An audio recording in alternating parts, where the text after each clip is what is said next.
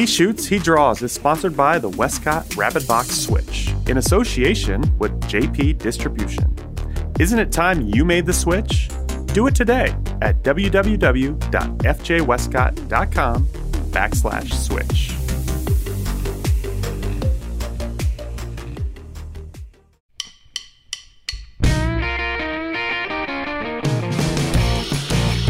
Welcome to the He Shoots, He Draws podcast, the show about photography and design, with your hosts Glyn Dewis and Dave Clayton.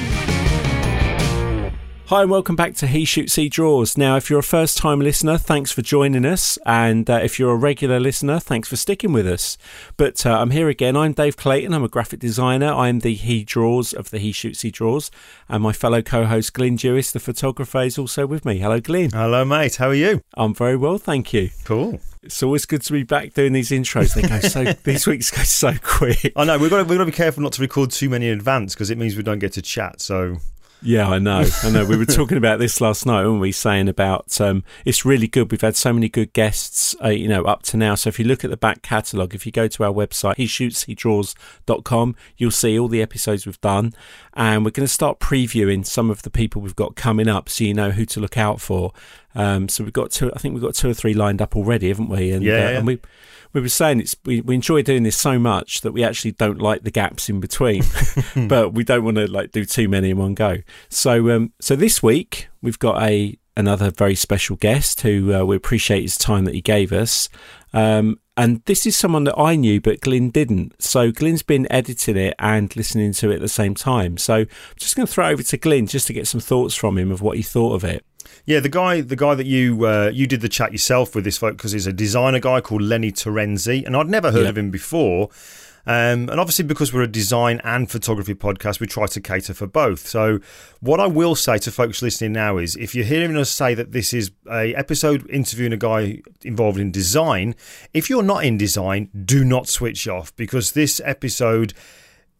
It's not really about design, if I'm honest. Although he talks about it, you could very easily replace the word with whatever business you're involved in, because what I love about this, and this is genuine now as I'm going through it, I actually think this is the most honest and best business episode we've had, because Lenny is incredibly open and honest about mistakes that he made and has made and is trying to correct within his business. And we need more people like Lenny in all of our industries, because otherwise, and we probably both felt this, Dave, that you can look online at social media, which gets mentioned a lot on this podcast. You can look at social media and you can look at yourself and see what everybody else is doing. You think, why is it only me that's going through all this crap? Why can't I seem to get things going well? Lenny is totally honest about that, and we need more people like that so that we don't feel it's only us experiencing it. Yeah, and that's the thing we've said with social media is we kind of use it as a benchmark for success, and that is we put everything out there, we put all our work and everything, and we try, and the danger is you portray this perfect life, and there was a funny sketch once a little while ago, a guy called Tim Lovejoy did, and it was a group of people in a pub, and they're sat around the table and they're all looking miserable, and they're all moaning about their job and their life, and then one of them says, "Oh, anyway, I better go now." And they said, should we just do a social media picture before we go? And they go, yeah, okay then. So they get the camera out, and all of a sudden they're all holding pints up and going way and pulling funny faces. And then as soon as they got all the pictures, they'll go back and they're all miserable and they walk out the pub all moaning. And this is the thing, we look online and we see, oh, this guy's doing brilliantly, oh, this guy's got this job, but you're only seeing small snippets of that. Yeah, and there's that kind of old saying, isn't there, fake it till you make it, which I kind of guess is all about the positive mental attitude and kind of thinking that you've got there before you have. And that's all well and good. Don't get me wrong, I'm not against that. However, we do also need to hear the trials and tribulations, the mistakes. We need to hear that, because otherwise nobody's going to move on. Everyone's going to think that they're the ones who are making the mistakes, and it's okay for you because, oh, wow, look how everything is. But listen, we're kind of building this one up way too much. We need to kind of just get on with it now, don't we?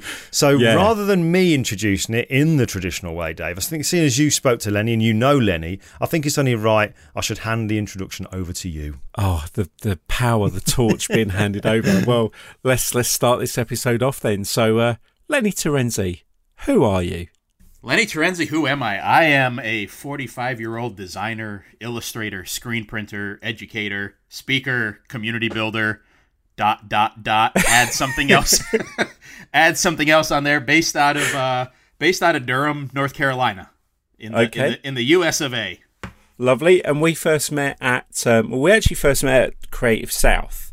We did, yeah, in person, yes. Yeah, but I actually first came across your name in a brochure at Astute Graphics, because I just started to get into that Creative South community and start identifying who designers were, and your name came up, and it was just one of those, I like to think, like a serendipitous moment where when you see a name of some people and you're like, who's this guy? Right. So you go online, you find out who it is, and then all those pieces start to come together. So obviously you've got Hey Monkey Design, which, if you want to just explain to our listeners how that came about. I mean, I obviously know the story, but it's lovely. Sure. Yeah, so I am like a lot of creatives. I'm a designer of one. I'm a design shop of one. I ultimately, I've been on my own now for 18 years, working on my own for better or for worse. And I don't know. I never liked my name as like a business name, right? Some people you hear their name, it's like you have a name like, Johnny Spade Design, and it's like, well, that's badass. Yeah. And I don't know, you just get so used to your name. I was like, I wanted something I could sort of have fun branding and hang my hat on. And I decided, the thing I'm the most proud of ever in my life is my daughter. And the first 2 words I ever said to her in her life when she was born was, "Hey, monkey." And it just kind of hit me as I was thinking of a name for the business. I was like, well, that sounds fun. Like, that's, it's just a fun thing. And then I got a mascot I could design. It was all about just kind of having fun with it. And that's where Hey Monkey was born. But it's essentially a design shop of one.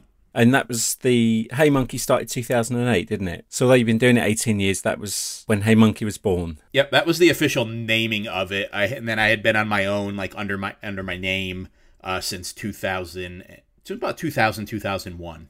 Okay. So what was life before Hey Monkey? Life before Hey Monkey was I had a corporate design job at a company here in North Carolina called SAS, which at the time was the world's largest privately held software company. I don't know if they still maintain that title or not, but they're still here.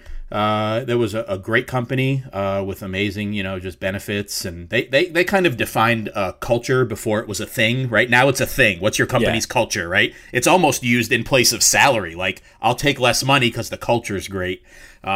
This company had that before it was a thing.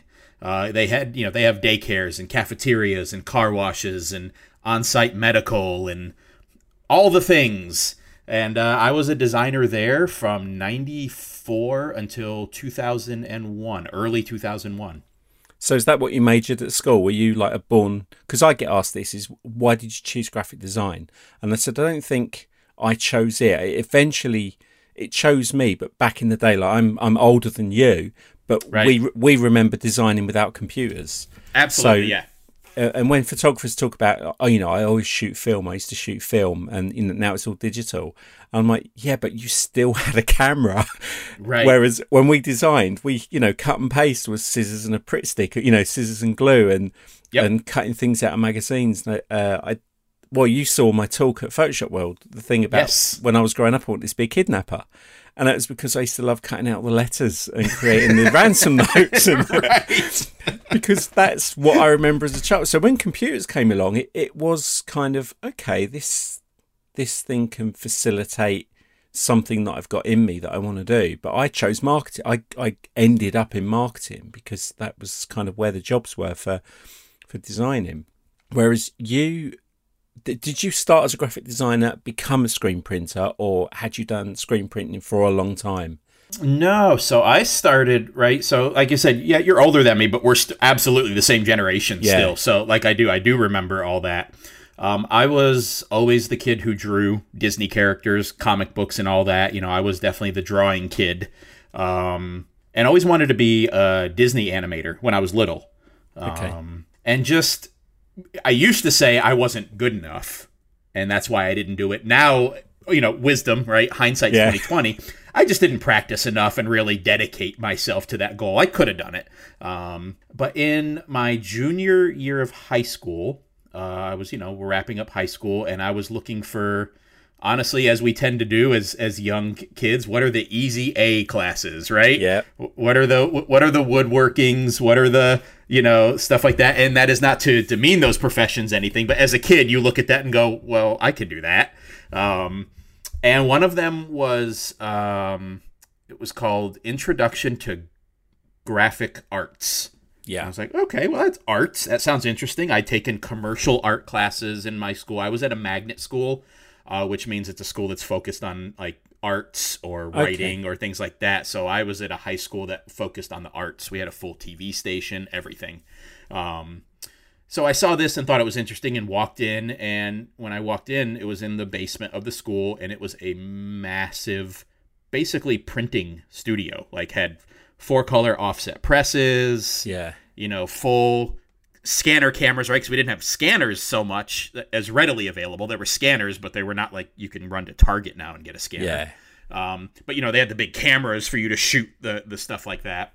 Old school photography, developing. So I developed film and all that of the pieces I shot. So I've done that even. But they had a little beige box sitting on a desk, and it was a Macintosh. Yeah. And I was like, well, this thing is cool. So I definitely did the cut and paste and everything, but I just was after literal cut and paste, and I was able to print all the letters and the text out on the Mac, but then I still cut and paste from there, right? They didn't have the layout tools yet, but you could at least make the copy. But from there, we had to do the photos like we did, take an actual photograph, develop it, paste it in. And, this Easy A class that I took to actually not care about it, I just, was over the moon. I fell in love. I was in that studio all the time. The teacher for it, Peggy DeBrule, I still remember her. She's you always, see kids and people who always talk about that story of that one teacher. And I always used to sit back and go, I couldn't stand any of my teachers. But then I think about it's first, that wasn't true. I liked a lot of my teachers, but, she was the one. She's the one where I say, it was that teacher. Yeah. And she was just so great and into it and supportive and nurturing. And she was right at the forefront of technology, right? Of and realizing that it was going to transition. And so I was just fascinated.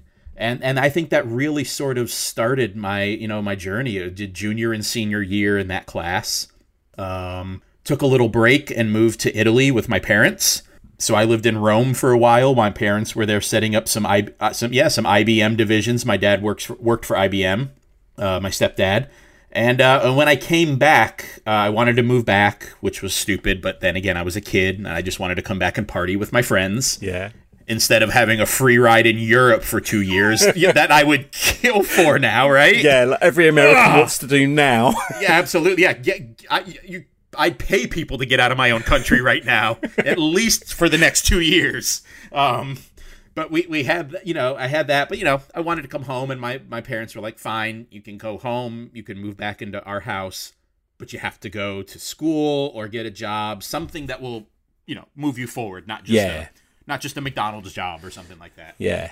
And so I did actually, even though I say I'm self-taught, I did go to a small trade school here that kind of gave me some of the fundamentals of layout and design. The Macintosh, now we're talking 93, 94. So just in those small few years, we had Photoshop came out, and Aldus. I don't know if you remember the Aldus company had Photo Styler. Yeah, so I learned on Photo Styler before Photoshop. So Aldus Photo Styler and all that. And it didn't teach me design so much as it taught me the tools. I was definitely blessed enough to have a creative eye, and sort of I could tell what layout was and typography, and I knew if it looked good or not.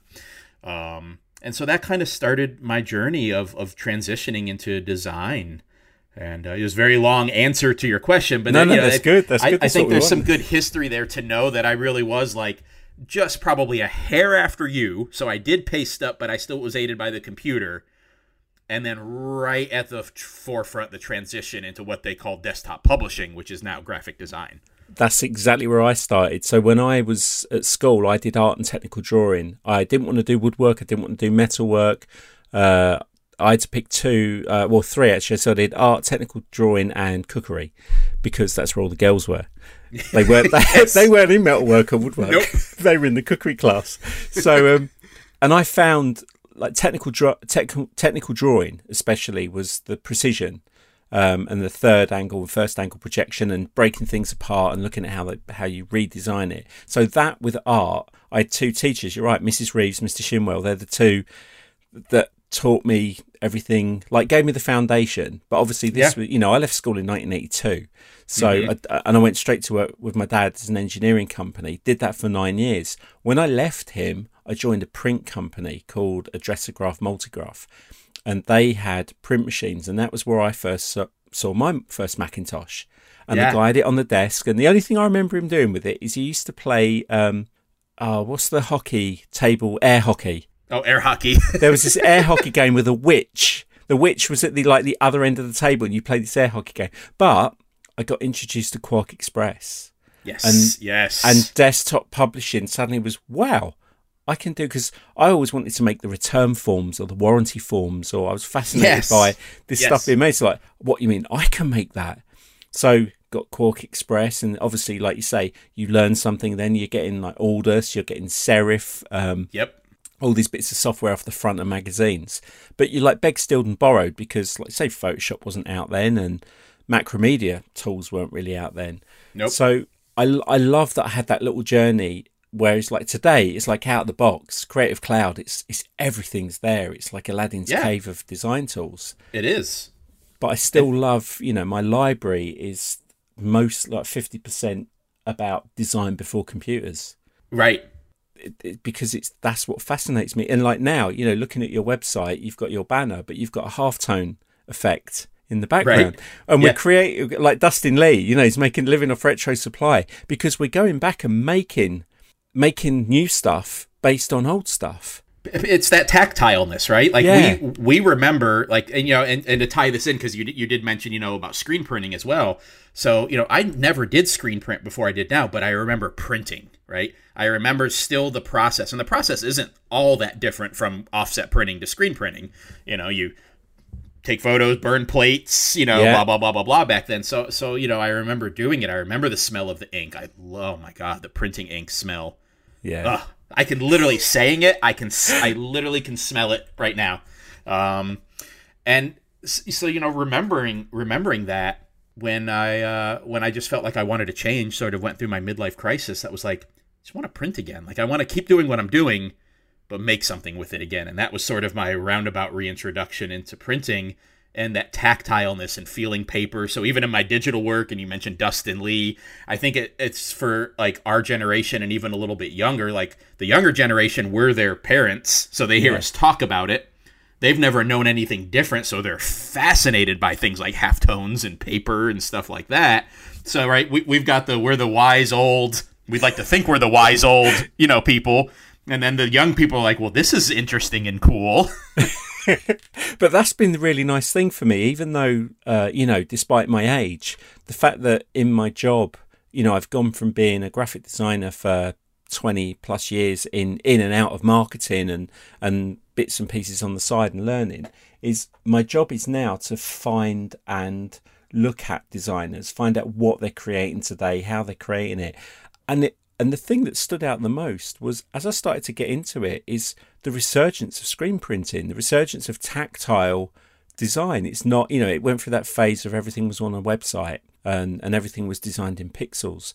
But I love the fact now that all these designers that we know that we've met at Creative South and other events, that a lot of this is all tactile. It's patches, pins, T-shirts, posters. We've gone absolutely.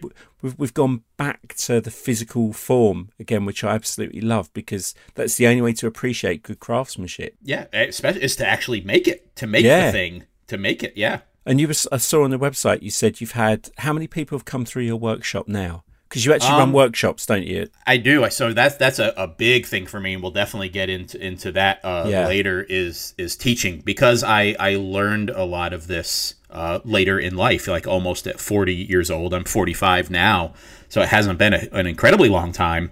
So the whole old dog new tricks, right? I was like, well, so you can, number one, do that. You can teach an old dog new tricks.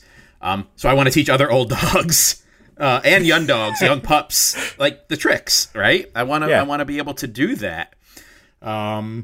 So yeah, I'm averaging. I could go back and look definitely for the exact numbers, but I'm definitely around 400 to 450 people have come through my shop to learn screen printing techniques, some design, just something creative. Yeah. To be taught something creative.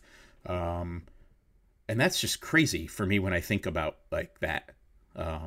Yeah, because you said a lot of people have come through have actually gone on to start a business or got some jobs from it, which is great. But going back to the teaching old dogs new tricks, I said I was liken the design industry to music, in that when we have something and we want to learn, where do we go first? They go and learn Clapton and Keith Richards and. Yep.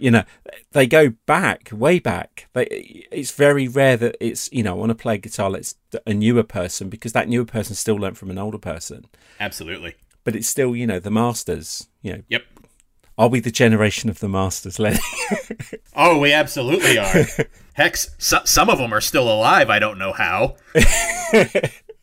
I'm going to talk about Creative South later, but one of the things I wanted to kind of build towards is on the 19th of June, you posted a blog post on Medium.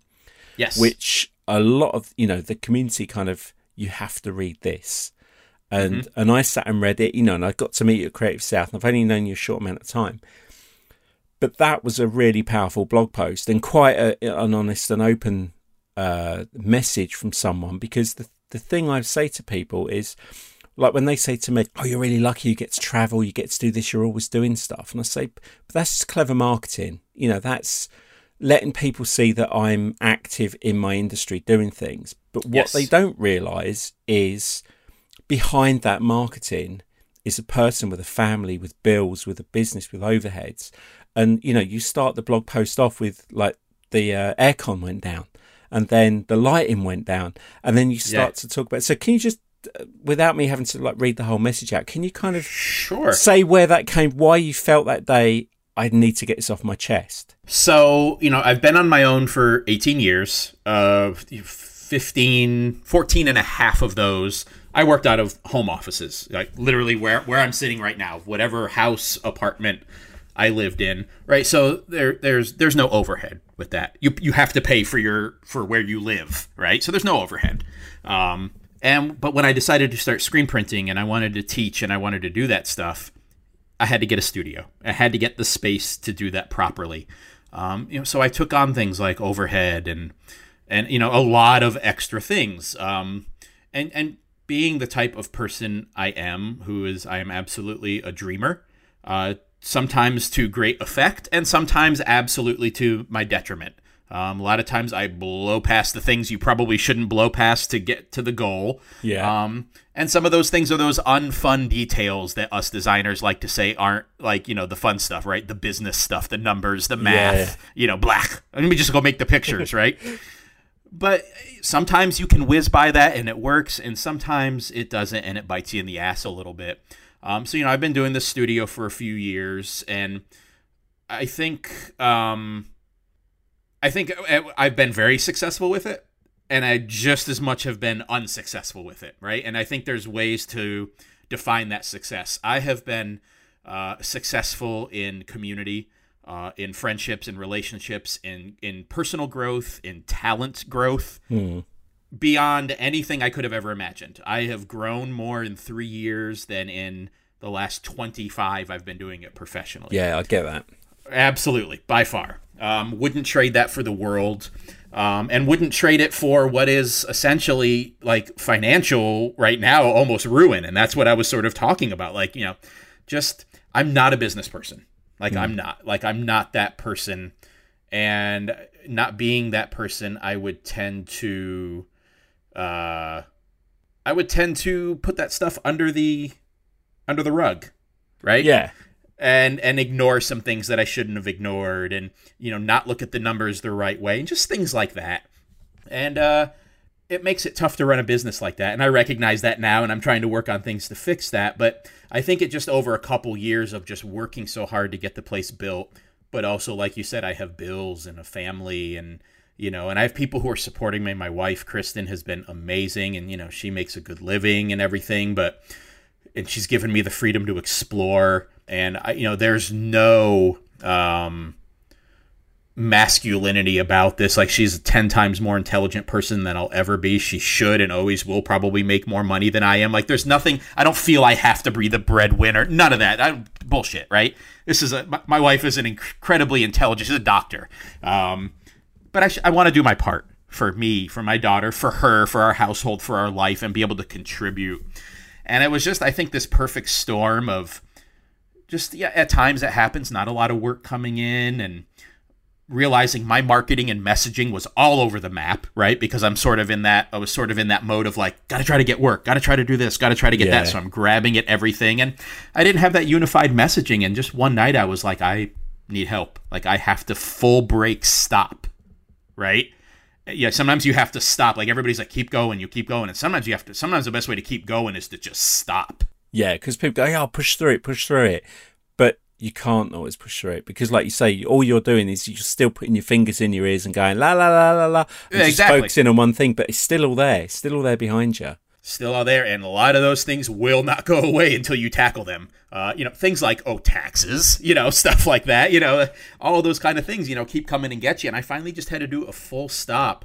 And I drove to my studio one morning, and on the way there, I was just distraught, back and forth, even between tears and everything, just like, what the hell's going on? I'm 45, just that whole, we all have those moments in life. And I got to the studio, and I probably spent an hour there, and I was like, I got to get the hell out of here.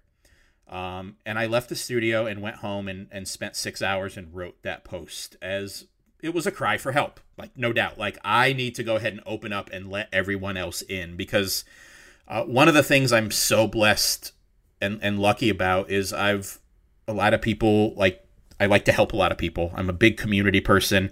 A lot of people come to me for help. And one thing I am good at, I'm great at giving other people advice that makes them do well. And for some reason, I'm not doing it for myself, but I'm doing it for other people, which means I know I can do it for myself.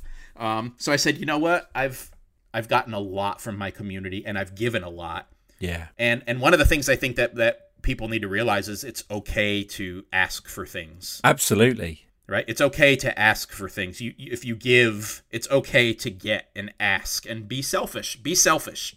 We have this thing of not being selfish, and selfish is a bad word. It doesn't have to be. It doesn't have to be. So I just wanted to put that out there to the World Wide Web, to go back to an old term, and just say, here's where I'm at. I need opinions and help. And so that really was the gist of it, was like, here's where I think I've gone wrong. Here's what I think I need to do. Am I right? Am I wrong? Can you expand on this for me? Can just like asking people, and then just sat back and said, let's see what happens. And what was good as well is, obviously, I knew you, and as I read through it, and I've read it a couple of times because it resonates in so many different ways, different parts of it. The fact that there was still a lot of people who shared it to people who wouldn't know who you are. So rather than going, oh, hi guys, Lenny here, look, I'm having a tough week. If you could help me out, that'd be really cool. I think what was good that you did is you broke it down into kind of different areas of, okay, I've done this bit over here right, and I've got this support here, but these are the things I've done wrong. But these are things I'm really good at, and these are my strengths. And actually, I know I've kind of screwed this bit up here, and I need to work on it. But if you hire me, or if you see who I am and what I can do, you'll be surprised what you get, which is you over deliver. Right. But the fact that you had, you had I guess the bravery or to come out and say it was so good seeing the remarks from the community, from friends. Is it wasn't like you okay, hun? Like the Facebook generation of, heart, two hearts and worship hands. It was just, yeah. It's, like, and you would have had lots of private messages. Oh, I had, like, things blew up, like instant messages, phone calls, emails, like, blew up. Yeah. Which is one of the things you kind of hoped would come from it, was you just needed that little bit of, like you say, it's not pity. It's just you want to hear another voice because you get sucked into your own world, your own kind of oh damn, and then you get people go, okay, and I love that. I mean, if anybody comes to me, I'll give anything I can physically give without it affecting my family. Yes. But advice or help or anything, I think, like you say, we give it, and we have the Britishness on top. We're too polite to ask. I know, right? So it's kind of, maybe inside I'm a Brit because I definitely. And even if someone offers it, you're kind of, oh no, it's okay. I'd say don't trouble yourself, and then you're like, oh shit, I should have perhaps taken that one. Oh, but that's absolutely, yeah. Yeah.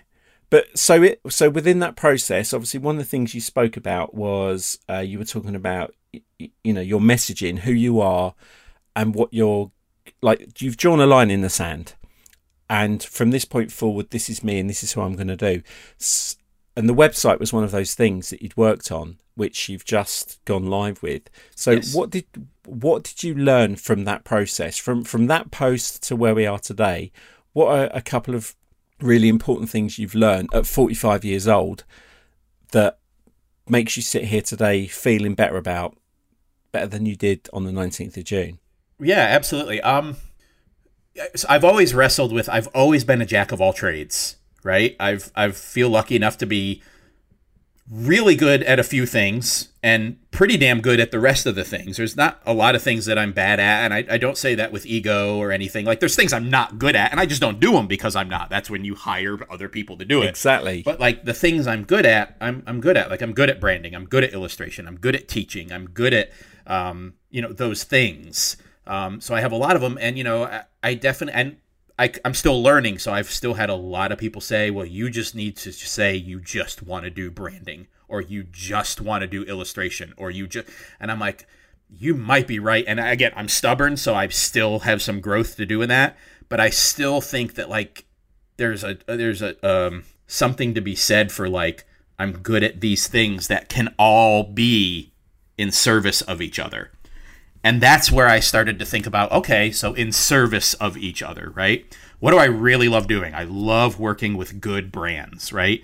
And good brands doesn't mean brands that are already existing and designed well, but just a cool brand, an idea, right? Somebody who's excited about whatever their venture is. That's a good brand.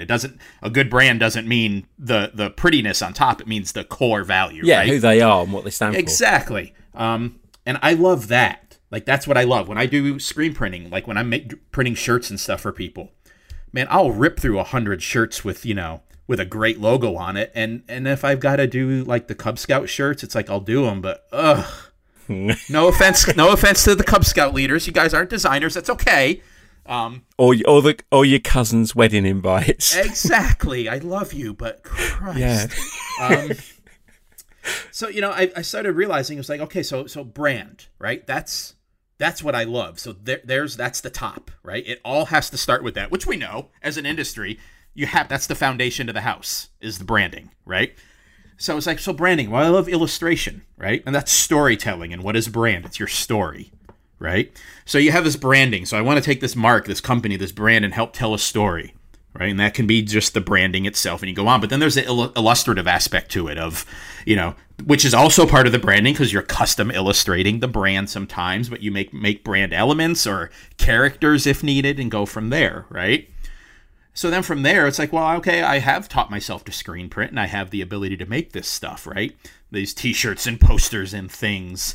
I saw a recent talk from the great Paula Scheer. Oh, yeah. She came to Raleigh. Oh, she came to Raleigh, yeah. She did. And she calls that stuff, she calls it the crapola. The T-shirts, the posters, all that stuff. All the crap we make, right? Yeah. But like, I have the ability to make that. There's demand for it. Exactly. That's the thing is... Yeah. But in service of the brand, right? So what was happening was I was becoming a commercial printer. Everybody and anybody was coming into me just to make stuff and throw this thing on the shirt. And I wasn't being viewed and advised as somebody who is highly skilled in branding and illustration and design. I'm good at what I do. And I was being viewed as a production worker. Again, I always preface this a lot. There's nothing wrong with that. To make the world go round, and I am one of those too. As designers, we're also production workers. But you're not a fulfillment service. That's you don't want to be that. Job comes in, and you process it and it goes out. Your goes design element's gone, your branding expertise, everything you've learned up to now isn't part of that process, right? Which Everything, can kill you. And it started to, both mentally, but also financially, right? Because what's happening is if I'm taking the time to print shirts, say 2 hours, right? Takes me to print however a couple hundred shirts. I can hire people to do that for $15 an hour. A good press operator, that's a good amount of money, right? Yeah. I'm a $200 an hour skilled worker. So if I'm printing shirts for 2 hours or 1 hour, let's just do it to make the math easy because I'm a designer and that's me. I didn't just make money on that job. I just lost $185 because I'm $200 an hour doing a $15 an hour job, right? That doesn't mean I don't enjoy printing shirts and it's not part of the process, but when I'm printing a shirt, I can't do anything else. I can't check email. I can't multitask, which multitasking is kind of a farce anyway, but I can't do anything else. If I'm at the computer, I can fire off a quick chat. I can answer a call if I need to. Like, you can fit those other little things in to move your business forward. So not only was I not growing my business, but I wasn't growing myself and I wasn't growing financially at all because I was just, the screen printing is a race to the bottom. I want my shirts cheap. I want them quick. I want them, and I get it, right? Because so do I when I want things. We all do. Thanks, Amazon. You've trained us to want things immediately. Right? Absolutely. And so I wanted to turn that back into a service of the brand. Will I still print 100 t-shirts for people who need it? Probably. It's still money coming in the door, and if I've got the time, I'll do it, but that's not my focus anymore. I want someone to come to me and say, hey, let's talk about the type of shirt. Let's talk about the actual art that goes on it. Let's talk about the colors. Yeah. Let's talk about the craft.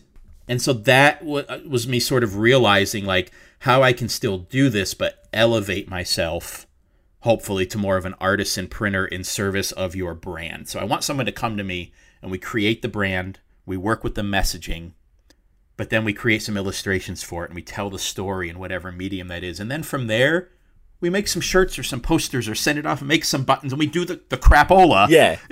As the wonderful Miss Shear said, we make all that fun stuff for it, but it's in service of the brand. Yeah, it should be a product of, yes. a byproduct of the initial part. Because like you say, if you're $200 an hour designer, and I know when people devalue the work that designers do, and it's like that in the creative industry. But like you say, you'd rather be doing a $200 design job that will end up on a t-shirt than the cheap, do me 100 t-shirts, and you're saying you're losing money and you're kind of crushing your soul as well at the same time, because there's been not as much satisfaction as if it had been a t-shirt that you held up with your design on, going, oh, can't wait to see someone wearing that.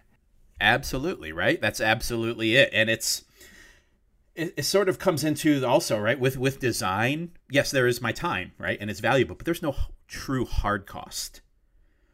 So if I bill a $5,000, $10,000 branding job, I've pretty much put $5,000 or $10,000 in my bank account. There's some hard costs. You might buy some typefaces or hey, here we go, or Astute Graphics plugins to help with the that's astutegraphics.com. astutegraphics.com, the premier Adobe Illustrator.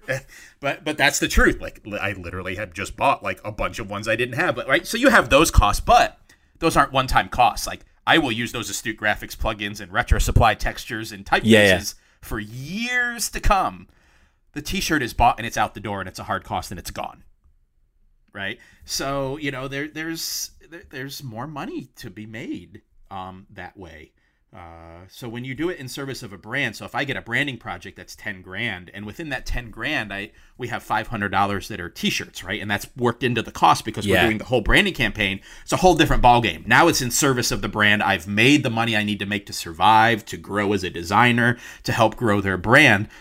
I'm not worried about the t-shirts only making me $300 in the end because I've made $7,000 on the rest of the project, right? And, It is about money. It has to be about money. We have to survive. We have to invest. We have to do that stuff, right? Anybody says it's not about money and it's about art, bullshit. That's what graphic design is it's art with intent. It's art meets commerce. It has to be. And the thing I love that I mentioned it once to someone about Aaron Draplin, and And I only discovered Aaron about 3 years ago, so I've only kind of got to know him over the last 3 years. And what fascinated me, and the same with you, because I saw your merch stand at Creative South, and I was like, I want to buy all those T-shirts. So I want to buy them rags, and I don't even need them. Right? Yeah.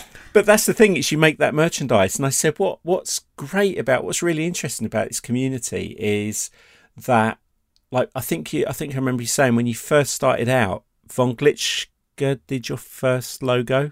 Mm-hmm. Von, yeah. So we use other designers, but you've got all these designers walking around in DDC hats, or you've got, I don't know, like someone at Creative South is walking around in a Hey Monkey T-shirt. I love that the community blows my mind. will wear other designers' brand, yes, as opposed to their own brand, and that fascinated me that you would wear. It's not your competitor but it's a competitive industry. But it just fascinated me that a certain brand like merchandise is so strong now, because it goes back to the whole tactile stuff. Is we will wear merchandise from our fellow designers as a kind of way of supporting them. Oh, great T-shirt! Oh yeah, that's my buddy Lenny. You should go online and check out his other stuff. Absolutely.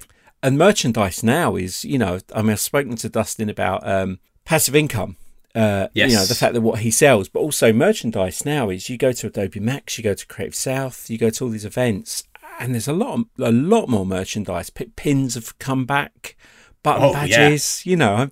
It's great that we've got all this stuff, and it's good that you can build that into your business. So you get the branding jobs, you get the printing jobs, but you're also making your own merch and selling your own merch, which and it's empowering too, right? Yeah. Because for me as a printer.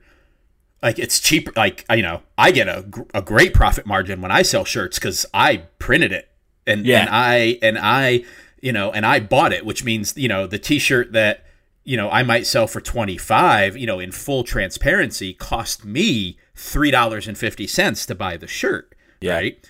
But $185 to print. But $185, right? But in that regard, when it's mine, right, then I can justify spending the time to print it myself. But the $25, even though the shirt costs $350, well, I did the design on it, and that cost me 25 years. Yeah, exactly. Right? The Draplin's always good at that. It's like, hey, I may charge $20,000 for a logo, and I could finish in 3 hours. It took me a long time to get the value for that, right? So it's still worth it. So that hourly rate versus project rate, all that value is still there. Yeah, there's that Paul Lacheur quote I shared the other day, and I'm not going to be able to remember it off the top of my head, but it was something along the lines of, like the reason I can do that design quick is because I've spent 25 years learning to be quick. It's like you say, it's that the 30, 40 years behind. Yeah, I can do it quickly because I've spent 25 years getting good enough to be able to do it quickly. But like you say, because it's that instant world, everyone wants, the £1 T-shirt, the one. Everything's got really cheap, and everything has to be really quick. Yep. And it's nice now that in certain communities, particularly in design, because that's my world, is I love seeing that kind of when you go to an event and there's a marketplace. And there's designers selling their wares behind a table, and like, if one of your T-shirts leaves the door, like you say, $25 order, that goes in the bank. It helps pay for the aircon. It helps pay for Bella's new camera. It's your satisfaction of when that PayPal ding goes on your phone. That's just something else I've just made money back on. And it's the support in the community, like. I love in the design community where we actually value higher priced items because we know, right? Like we'll actually be skeptical if something is too cheap. It's like, that can't be made that well. And like, we're looking for the people who are making it out of leather. Like you look at like Clark and Brittany at Hellcats, right? Like, the quality they put in. And that's where I kind of always use the term hand pulled screen printing. That's not to detriment all our friends at other presses who have big automatic presses and stuff like that. But to me, it's that marketing thing of the shirt you wear. I physically put the ink on it with my hand. There's something to be said to that for me. And that could be a generational thing somewhat, right? Because again, we're of the handcrafted generation where everything was pasted and put together by hand. And our parents would be like, make do or mend. You know, you either put up with it broken, or your mum would like sew your socks. Yeah, sew the holes absolutely. back on. And the thing you say about Hellcats was, I actually met Clark by accident. I went in to see Nick at Mama Sauce when I was in Orlando once, and he came in and I got to meet him, and Nick said, oh, you got to meet Clark, he worked for Johnny Cupcakes, he's a really nice guy, and he was showing me some posters and stuff, and then I saw he did the Hellcats, and I was saying to someone, it's like weird, when you used to go in shopping, you'd be like, I want a poster for my living room, you'd spend like $3, but you don't even think twice about dropping $50 on a screen print. Because not even. You know it's hand printed, it's original. There's the guy who made it standing in front of you, and like Clark's got this, and I'm going to get it off him when I see him at Adobe Max. Is he's got that Field Notes leather? Oh, cover. I love that thing. Yeah, and it's like $85. But I didn't pick one up at Creative South, but like I can't wait to see him next, because it would be now. That's not the kind of money I would think of dropping on something like that. But I know Clark made it. I know it supports him. I know I'm going to have something cool that, you know, you can't go spending that money all the time. But I've started buying screen prints, but only from people I've met, or only people I know or people I've met. I can't go down that whole Mondo thing where no, me neither. Yeah, I listened to the Master of One podcast, and the guys are like, yeah, this new one's just dropped at Mondo, and there's, you know, you join the waiting queue and there's a lottery.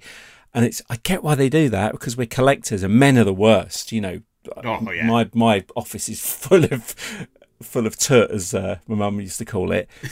But we love collecting. We love that whole collecting thing. So it kind of services that. Is I like that. You know, I've got some.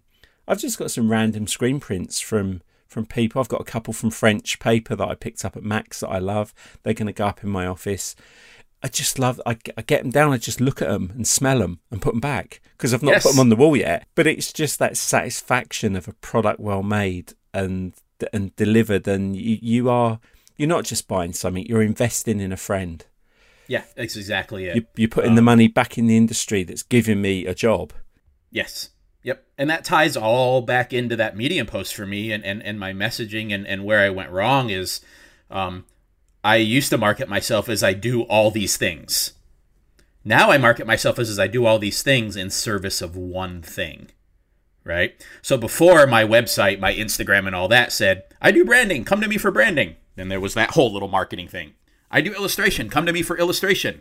And I can do kids book illustration too, which is very wildly different from my design stuff. So that would be one thing. Oh, I also do screen printing. I can do shirts and posters, that thing. And I also do work, right? And so it's like, what the hell does he do? Right? Everybody knows me. I feel so lucky to know so many people. Nobody actually knows what the hell I do. Yeah. Right? And that's the same in photography. Glyn says this, is when he first started out, and a lot of photographers do this, and this will be a piece of advice for Bella as well, is don't put on your website that you do babies, weddings, corporate, headshots, school, kids, the maternity. Don't, because you'll specialise in nothing.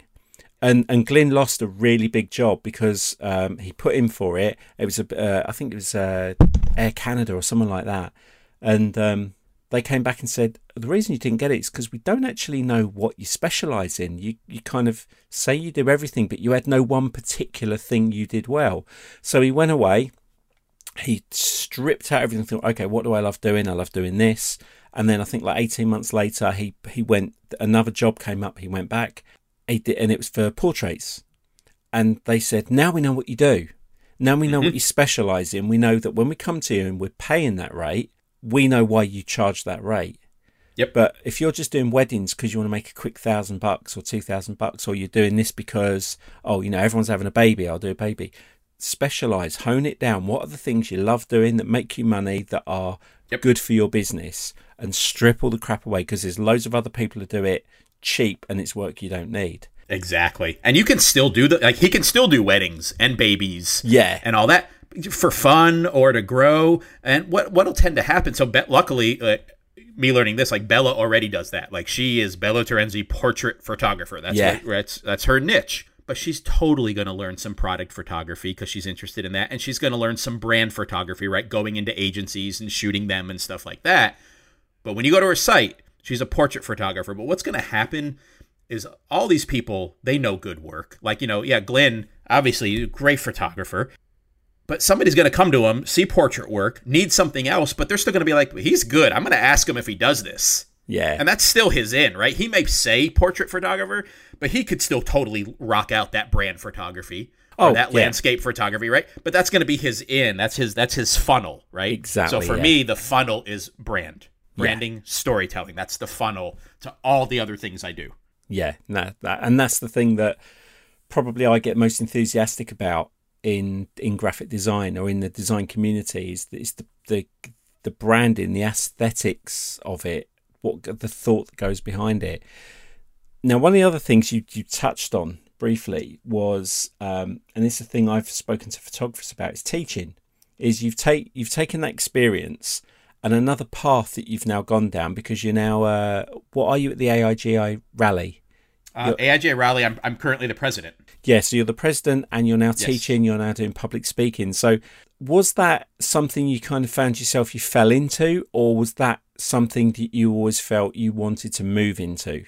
Because came it so late. I mean, I did my first Photoshop when I was 50, and that was my first ever public speaking appearance. So when you came to see me, that was my third.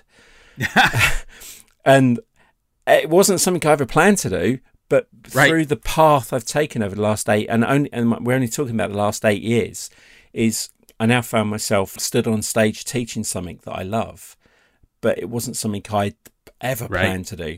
I was kind of, you can do this. Yep. 100% the same. You again, I think it's probably one of the varied reasons we get along so well. I think we have very similar divergent and convergent paths. We had no idea, right? For up until I was in my late 30s to early 40s, I really, I was in a failing, marriage, so relationship. I didn't like my job because I wasn't happy in my marriage, which means I wasn't happy in my life. This is not the marriage I'm in now, by the way. I'm very happy with this marriage. I love you, honey, in case you're listening. I met your wife. She's lovely. Yes, exactly. She looks great in a fancy dress dog costume as well. She was it a monkey? That was a monkey, wasn't it? A monkey costume, banana costume, and light up dress was her creative south. Yeah, so that tells you everything you need to know about my lovely. But no, I would have never in a million years expected to be a speaker or an educator. I kept to myself. I didn't get involved in community for many years.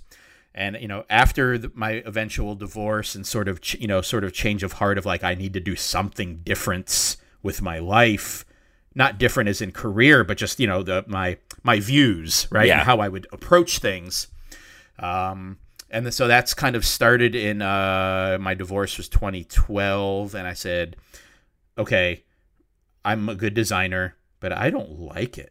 And I don't know why. This is a stupid thing not to like. I make pictures, at its core, right? Yeah, okay, strategy, blah, blah, blah, blah, blah. Yeah. We make pictures, right? We make pictures. But I looked around and I would see all these people who were just like, I breathe design, typography's my life. And I'm like, wow, why? I didn't get it. And I would start looking and they were part of communities, right? They were part of the community and their own communities, and I wasn't. And so I was looking around and I was like, okay. At the time, I had a massive fear of flying. I hadn't gotten on a plane in 20 years. So I said, well, let me check out design conferences, but only ones I can drive to, right? So I typed into Google in November 2012. Yeah.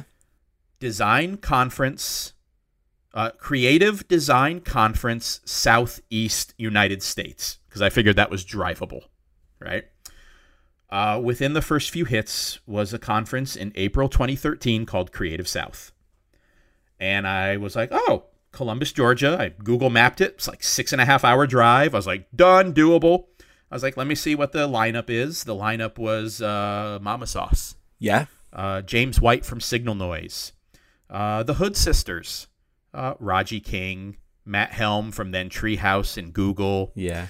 Mackie Saturday. Wow. And Aaron Draplin. Yeah. Right. And I'm like, holy. And the ticket was $75. Right. It's not $75 now, but it's also a much bigger conference. But then, right, this conference was, much smaller and all that. And I was like, this is amazing. Bought a ticket right away. Yeah. I was like, I did it. I bought a ticket. Like, wow, I'm going to do this thing. And I would tweet out that I'm going. I was like, check this out, guys. This is it's stupid amount of amazing designers for like no money. Right. And the organizer of the conference, someone who I didn't know, his name was Mike Jones, had this weird handle called Bucket, right? Yeah. On his Instagram and stuff, was like, hey, I really appreciate you tweeting about my conference, and I'm looking forward to meeting you. Make sure you come find me when you get here. Okay, great, blah, whatever, right? And so come next April, I myself and a friend drove to our first Creative South, our first design conference each. Yeah. And just was like, wow, there was 200 people. That was max. That was capacity, right? Now we have more than 200 people go into the men's room at any given time at Creative South. And it blew my mind. I wasn't definitely as social as I am now, right? Because I was new, right? So you get the nerves and the imposter syndrome. But all these designers, Draplin and Mackie, like pedestals, right? I put them on pedestals. Nobody wanted to be on one. No, they just right. Aaron Draplin, he was, he's still hitting big, but this was right at the cusp of when he just was exploding. Yeah. He was just the guy. He was just a guy. And he talked to me for 20 minutes and meeting people at bars. Clark Orr, I met him at a bar, and he was like, oh, hey, man, how you doing? It was just these guys. And I was like, God, you treat me like I'm one of you. And without them saying it, it was because you're here. I said it was like a level playing field. Yeah. And it just blew. First conference where there was no big name. Yeah, even with big names, there's no big names, right? And that's something that we've prided ourselves on since, too. But the funny thing was, and you had mentioned tying this back in, that Von Glitschka had done my original logo. So this was done when I was still in my previous marriage, low self-confidence, low everything, but I still was trying hard, right? So I was like, I'm going to hire someone to do my brand. So I think I picked a pretty damn good guy to hire to do my brand. Right? He's okay. Yeah, he's okay, right? He knows his way around Illustrator. He's done a few things. Yeah. It was a pleasure working with him. He was fantastic, and I've since become friends with him too. And he did my logo, and it was fantastic. And one thing I did, I never shied away with saying that he did it. I never, even though it was my logo, I was still very open about that. I would never want to take, that's a no-no. I'd rather someone did mine than me. I hate designing for myself. It's hard. Now I love it, but then it was hard. But when I was at Creative South, I had been using that logo now for about 2 years, so 2011 to 2013. And someone grabbed the card from me and said, oh, this is cool. Did you make this? It's the first time that somebody actually physically said, did you make this? Usually I just offered it up. And for some reason, by the end of that weekend, with some of the confidence I had boosted and just being in that thing, I was very honest and said no. But I was like, I should never say that to someone. I'm a designer and I do branding and I need to have that confidence in myself. So I went home immediately and it was nothing, Von did. I scrapped it. I was like, I need to do this. If I'm going to say I'm going to do this and re-enter this field with vigor, I need to do it. Yeah. This was April. In August, I was going to my next conference. I was all in now. I was like, I'm going to go to Weapons of Mass Creation in Cleveland, right? I want to do that one. Oh, so fun. I was like, boom, I'm going to have a new logo by then. Hand out new cards, new materials, right? So I had a great goal. And so I whipped together my logo, which isn't the one I'm using now, but it was very similar. 100% me. I did it. I was so proud of it. It's made some evolutions, as it should. And I launched it there. But the funny thing is, and this ties into the speaking question and the teaching question, is I showed up to Weapons. About a month before, I had heard that Mike Jones was also going to be at Weapons going. Yeah. And I was like, oh, cool, Mike. And I just Twitter, we didn't know, we knew each other, but we were not friends at this point. What we call friends. We were acquaintances. Yes, yeah. And he said, dude, give me a quick call when you get up here and we'll hang. I was like, awesome. Now I'm not going to be alone, right? Because I was going 100% alone. That was huge for me. I was going to walk into a city I'd never been to a conference I'd never been to. And so I check into my room and I call Mike and I hear him. And I'm not saying I hear him on the phone. I hear him in the next damn room. And I'm like, where are you? He says, I checked into my hotel. And I knock on the wall. I said, can you hear that? I said, yeah. I said, dude, you're in the next damn room. We were in room right across from each other. And so we just ended up hanging out that whole weekend. The whole weekend, just chained at the hip. And the first night we came back from the opening of the conference and we walked back. It was 2:00 in the morning walking through downtown Cleveland. Do not recommend. Don't recommend walking through any city at 2:00 in the morning. No. You see the best and worst of it for sure. And we just shared stories, and I shared my whole journey and what Creative South did for me. I was very honest with him. I was like, I need you to know that I'm here because of this, and I'm going through life changes because of your conference. And I'm very honest about that, and I want to thank you. And he goes, my gosh, that's a great story. And he shared his story of divorce and redemption and family. And he said, have you ever spoken about this at a conference or anything? I was like, and I laughed. I was like, no. It's like, nobody knows who the hell I am, right? It's like, who's going to pay to see me?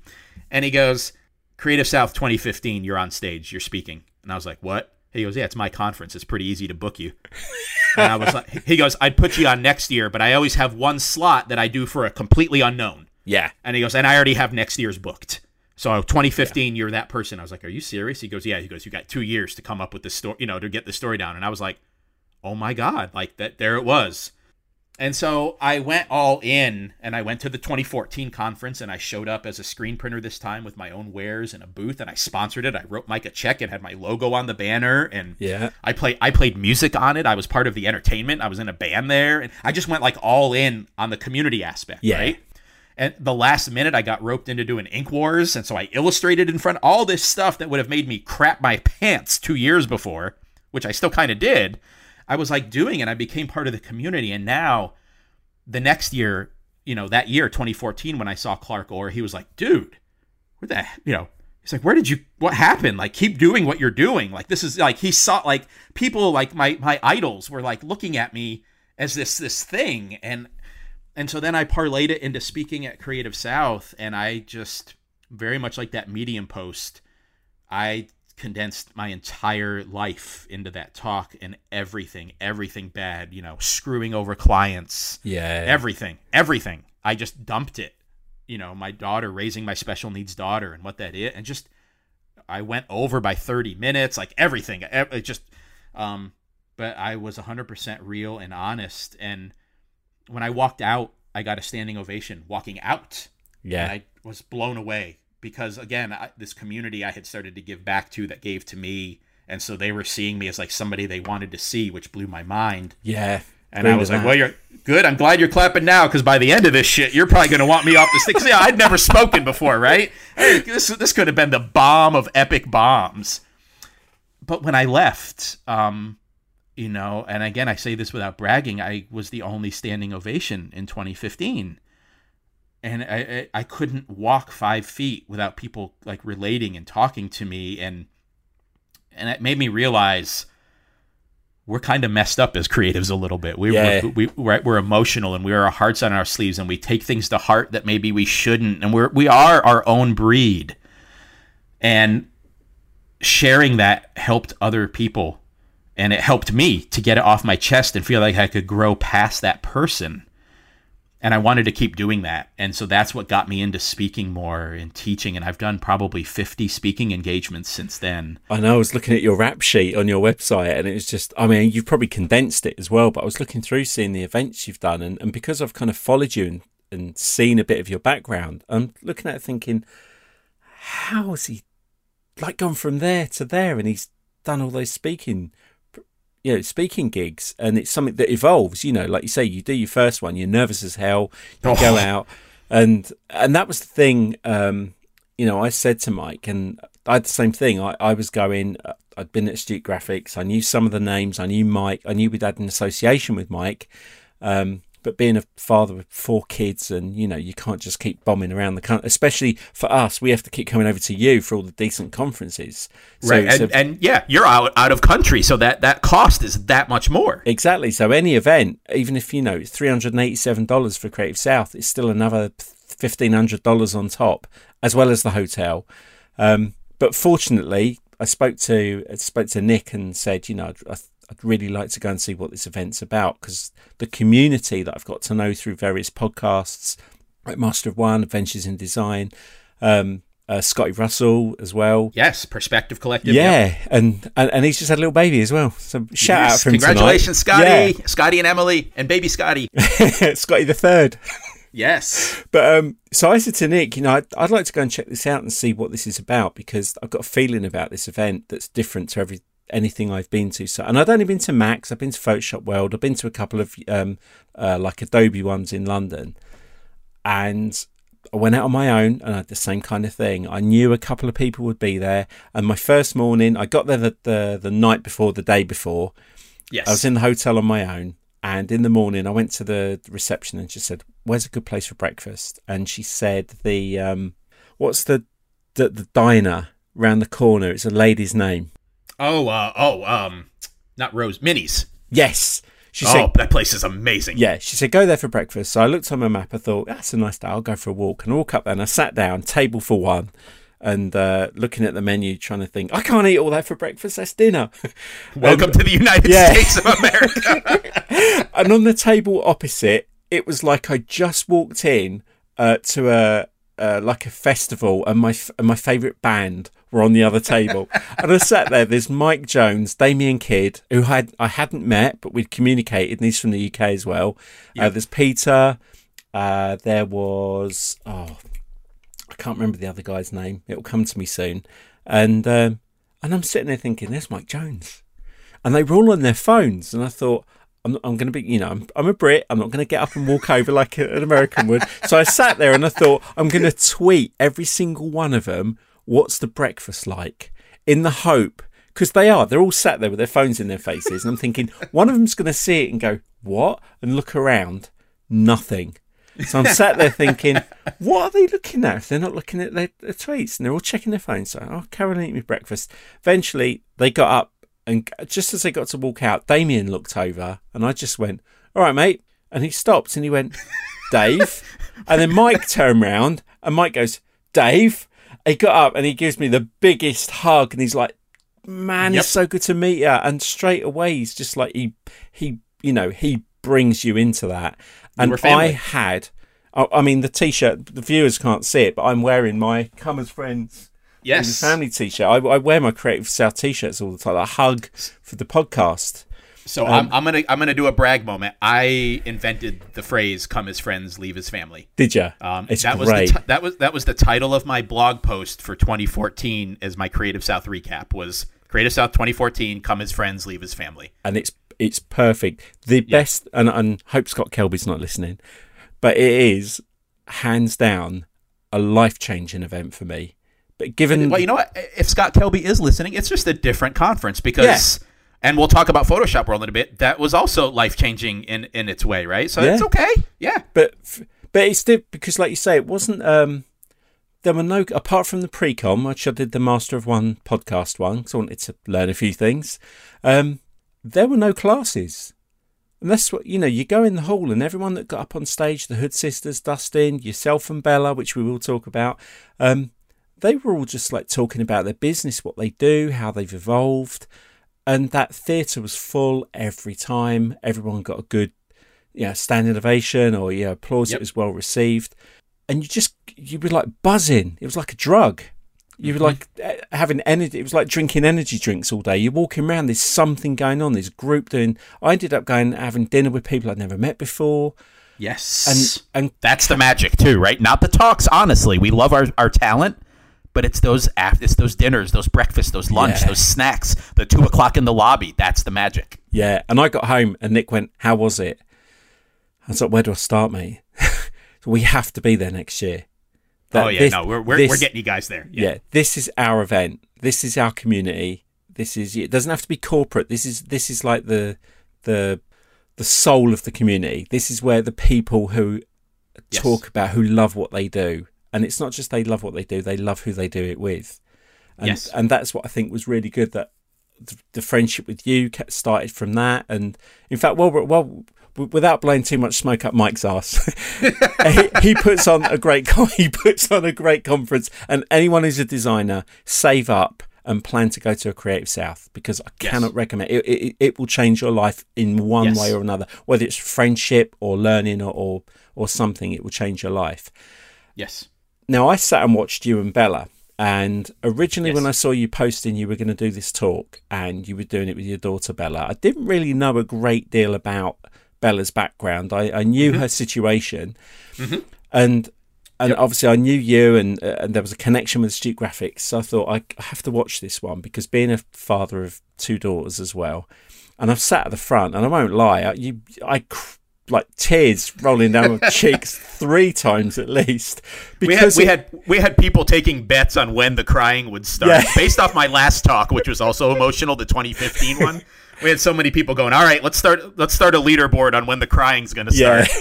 But it wasn't. It was a sad story. What got me was the love of a father dedicating his life to his daughter, and the balls that his daughter had to not let it. You know, she starts off with like, "Who's got a disabled joke?"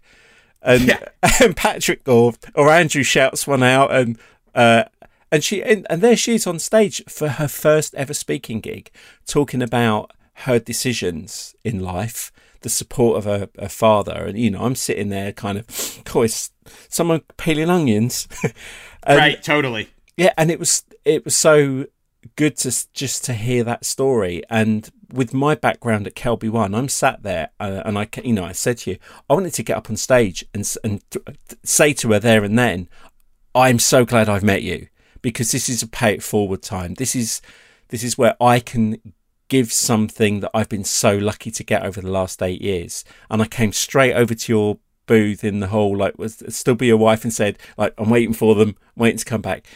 And I knew I could help Bella. I knew something I had could help Bella. And I was so pleased that she was receptive to it, and so were you. And ultimately, what we're talking about is Photoshop World, which is run by Kelby One. And they do a lot of photography training. And I mean, tell the listeners what Bella wanted to do and why she's doing it. Yeah, so, you know, the impetus behind the talk was, Bella somewhat recently discovered photography, you know, in the last few years. Just something like clicked with her, and she just loved it from learning Photoshop and photo editing and compositing. She actually wanted to start taking her own photos to do her work with, and just like fell into it. And to not brag too much, because, you know, we are dads and we have to do that. Like she was just very naturally good at that. Yeah, she's got an eye for it, definitely. She does. I mean, of course, you know, as she being young, and we all do plenty of room to learn and stuff, but she definitely has a leg up. That's a good wheelchair joke. But she definitely has a leg up. Even if I have to lift it for her. She would laugh at that one, I promise. Yeah. But she has a leg up on people, because she just naturally has that eye for light and all that in there. Yeah. So I kind of felt like, okay, and she actually came up with the thought of like, you know, what would it, you know, it would be cool to just have a talk about like, hey, you know, we had already made a decision to not send her to college, based off several factors, just the cost of it, not the cost of it as in she's not worth any investment, but the cost of it compared to the creative industry and what she could make coming out of it and the amount of debt she would have, right? Exactly, yeah. That's worldwide right now, but it's really bad in our country, like horribly bad. So with that, she said, well, you know, I think it'd be interesting to like just talk to people about like, you know, disability and creativity and this path of, you know, college and education and all that. And I said, all right, well, run it by Mike. And he thought it was a brilliant idea. And she asked, you know, if I would do it with her as sort of a safety net. Yeah. You know, and I was like, absolutely. I was like, I'd be happy to do it with you. You know, it was, you know, going to be like a 75% her, 25% me. I was there as her trampoline, you know, kind of like if she fell, she'd bounce. Yeah. Kind of thing. And, you know, she wrote a majority of the content. I helped with some of the pacing. You know, again, by that point, I had my good 50, 60 speaking engagements. So I've got some experience in it now. So I was able to help with pacing and curation and jokes. I was like, if we can make them laugh, I was like, it puts them at ease, but it'll put you at ease because you get feedback, right? Yep. Somebody laughs at you, you feel good, right? You know? So we just kind of went through all that and just really centered on her perspective as a photographer in a wheelchair, right? And as a woman, right? Unfortunately, we still have to talk about that disparity in our industry, so she's got all that going on. And you saw it. She just killed it. She did. Like, I was there and I didn't have to be. I could have walked off stage. She had Nothing the confidence. I said, yeah, she had the confidence of a woman 10 years older than her that's been in the business for 10 years. She just blew me away. And we had, you know, we had everything set up. We had our notes on the monitors in front of us, and we had signals. I told her, I was like, you might start talking too fast. That's very natural. If you do, I'm going to walk behind you and just brush your shoulder with my hand. Right. So anytime you saw me do that on stage, that was me telling her to slow down. Okay, right? yeah. And what did it look like? It looked like a dad giving his Reassuring. daughter a little bit of love, which it was that, but it was reassuring her like, you're doing great. Slow down a little bit so people can understand you. You know, she only, had to concentrate on learning her parts. I made sure I learned her parts and my parts, because if she forgot something, I said, look, if you forget, just give me a quick glance. I'll start talking what you were going to say. As soon as I say the second word, you're going to remember. And you just cut me off and go. So we just had all that stuff. So she would feel so confident. And none of that ever had, she just blew right through it and did so amazing. Yeah. And that was what got to me, that I've said to so many people now, is the whole thing with school and education is, education's important, and it's a world that we're both in now. Is we're standing up in front of people, you're looking around, there's, a 60-year-old man, there's a 16-year-old girl, and you're giving your experience out, but Absolutely. To be in that position where she's like, do you know what, I don't what I want to do, I don't need to go to university for. I don't need that debt. It's not going to give me a head start. I'm going to learn a bunch of stuff that's going to put me, in a 6-figure debt. And as a photographer, you're not going to make that money back quick, as any photographer knows. Unless you're Annie Leibovitz, you're not going to make that money back. So for the boldness of you as a father and her as a child to be mature enough to go, Dad, I want to do this, will you support me? That's why I wanted to be able to help and in any way I could, because it gives her a focus, excuse the pun, but it gives her the focus to go, okay, well, now I've got no excuse. I've got a platform, I've got assistants, so I've got books and I've got an industry. In the same as our industry in design, is there are places to learn and there are some damn good people who help you.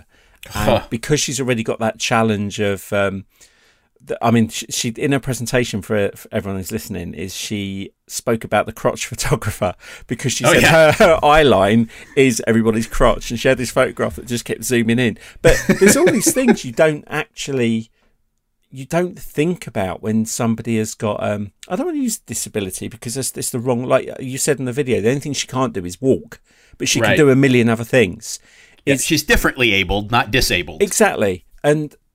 And being a photographer, she, as she said, she's got a different aspect on it. She looks at it with different eyes, and she's certainly got an eye for it. And it's so cool now that as a young person, she's got this wealth of knowledge to help her grow. And it's not just photography; she'll learn from you business.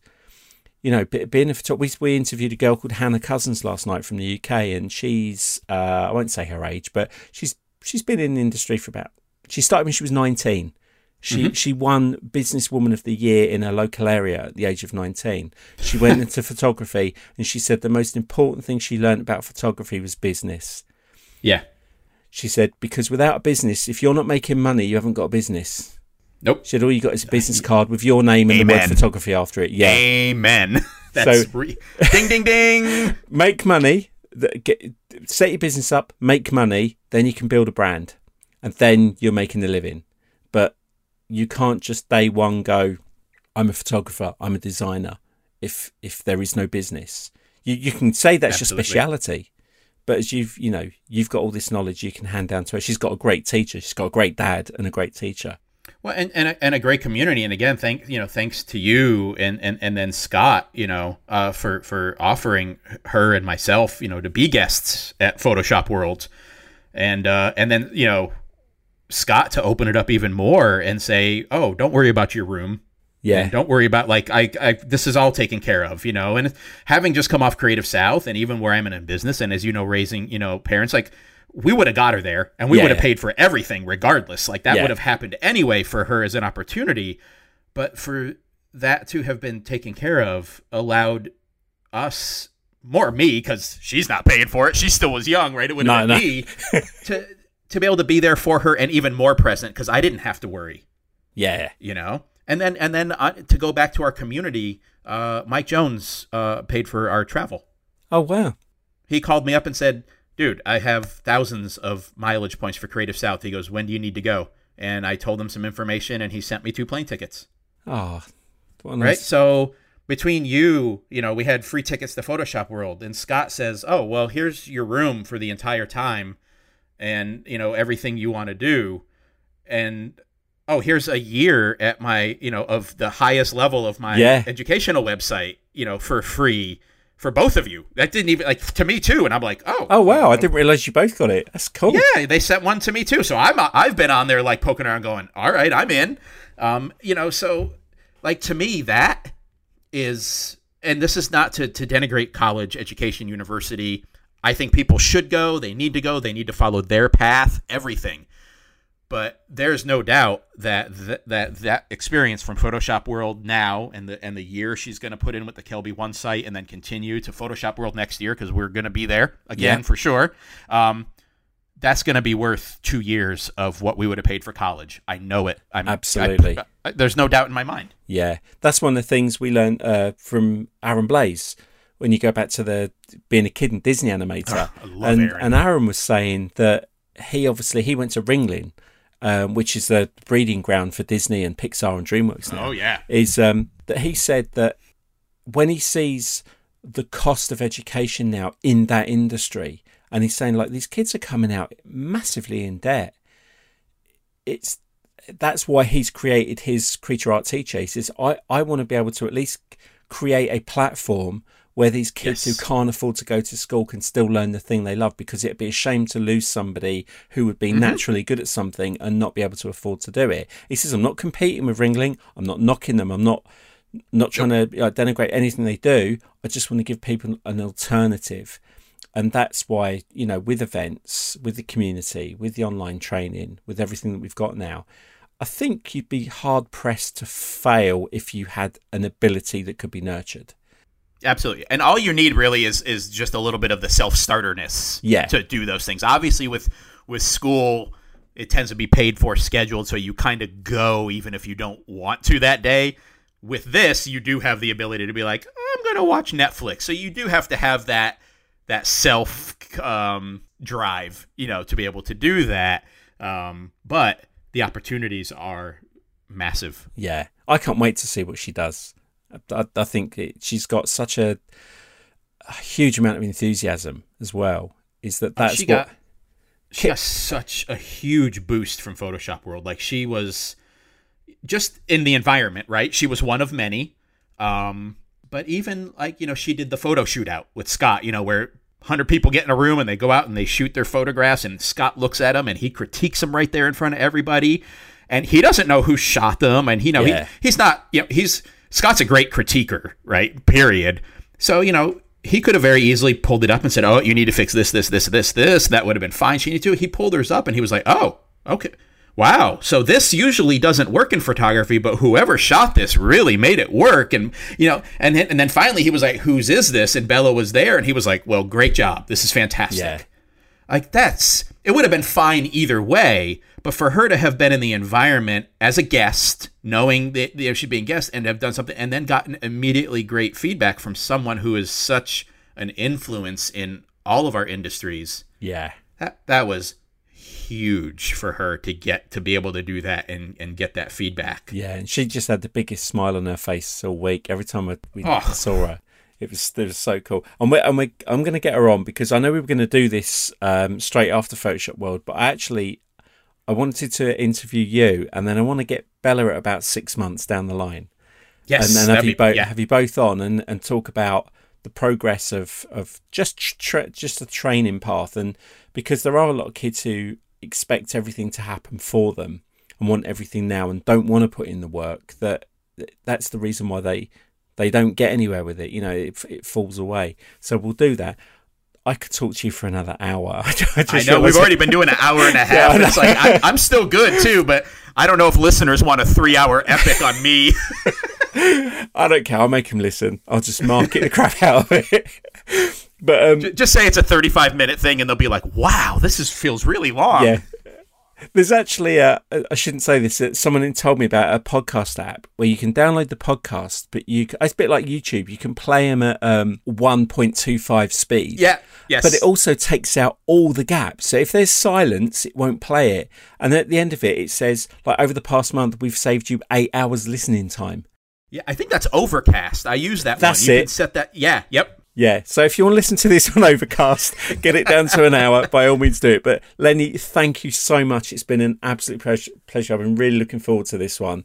Me thank too. you for your friendship. It's great to see you too. Yeah, and the time that you afforded me at Creative South, and I'm so looking forward to getting back next year. I shouldn't wish the time away, but it's certainly in my calendar now to definitely be there. By hook or by crook, I am going to be at Creative South. It's just whatever happens. Absolutely. We've got you and Astute earmarked on some things. We'll be discussing hopefully some more formal and official things. Yeah, cool.